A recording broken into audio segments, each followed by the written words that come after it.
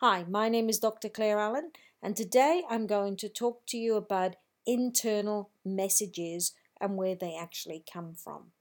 So, if you've read my book, Sacred Heart 7 Wake Up Calls, you would understand that it talks about listening to yourself, that the answers are from within you. But we get a lot of internal messages and a lot of dialogue.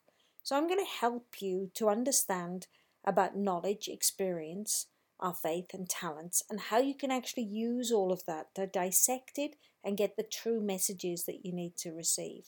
So, the first thing is you need to understand where the internal messages come from. So, just quickly, they come from your subconscious, they come from the higher self, they come from the emotional self, they come from the intelligent self, and they come from the experienced self. So, let's have a look at the subconscious. Now, this is about memories, it's about information, it's about feelings that you've had, it's about experiences, and basically those things have been stored away. So, I'm going to give you an example. Some things are not always from the spirit. So, for example, I'm in Thailand. I'm traveling on a bus, and everybody's talking about the fact that we're going sailing and that the captain is called Captain Mark and he's from Australia. So, someone says to me, "Do you know Captain Mark?" And I laughed and said, "How would I know Captain Mark?" And they said, "Well, he's Australian." I said, "Well, no, I don't know him." As I'm sitting there, I'm thinking, I think I know Captain Mark. My subconscious was kicking in and saying, you know Captain Mark. And I was saying, how would I know Captain Mark in Thailand sailing a boat? Who the heck do I know that would be doing that? So we arrive, we all get off the bus. I'm really laid back. I'm on holiday. I'm enjoying myself. I'm experiencing the moment, looking at the little sailing boat that we're all going to cramp onto. And then the next thing you know, this guy with a long beard and a captain's hat says to me, "Claire." And I looked at him and said, "Mark." I said, "What are you doing here?" He said, "Oh, well, I'll tell you when we get on the boat." Anyway, it turns out that he and I were on a board together in Australia for some time. He was, in that corporate lifestyle and he threw it all away and he went to Thailand and he bought a sailing boat and that's what he does. You see, my subconscious knew really clearly that I knew Captain Mark. I was denying it through my intelligent self. My intelligent self was actually being quite rational. But let's move through them one by one. So then there's the higher self. This is the connection to God and the universe. This is the part where the messages are so pure and you have to be in a state of contemplation to be able to hear your higher self.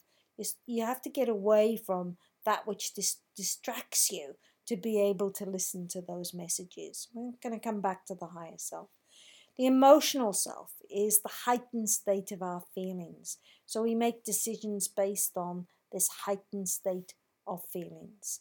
Now, the emotional self makes decisions that can be really bad decisions. You have a look at people that are breaking up. They make the worst decisions in the world. This is the emotional self. You look at people that have just lost a job. They make the worst decisions. Often the emotional self kicks in and people start to make decisions based on self esteem, based on feeling that they've been wrong done by, and a whole range of other things. Then we look at the intelligent self. This is the academic or rational pull of information. I used to be like this. I used to work like this all the time. It's about thinking about the decisions you're going to make and overthinking those decisions again and again and using data and academic information to take you on a course of action. And then there's the experience self. Experience has taught me to walk a certain path, so that's the path I'm going to actually walk. Well, that's great, that experience self, and it does take you a long way, but it may just stop you from being innovative and doing things a little bit differently. So, how do we think about all of these internal messages that come to us? We've got our subconscious that has these memories of information. We've got our higher self, which is about that connection to God and the universe and the path that we want to follow. We've got that emotional sense that we feel entitled maybe to something. that we're being clouded because of love. We've got the intelligent self, which is, well, this is what the academic data tells me. This is the way that I'm going to go. And then we've got the experienced self, which says, well, I got hurt last time. I'm not going to do it this time.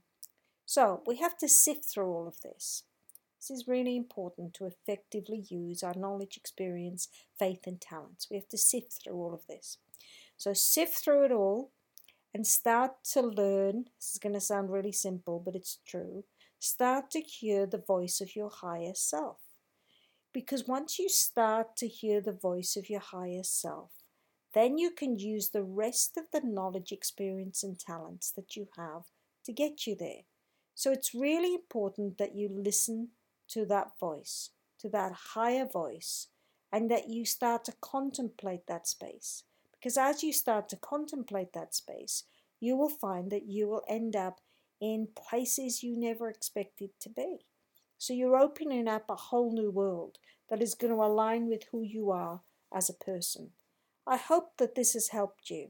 Thank you for listening.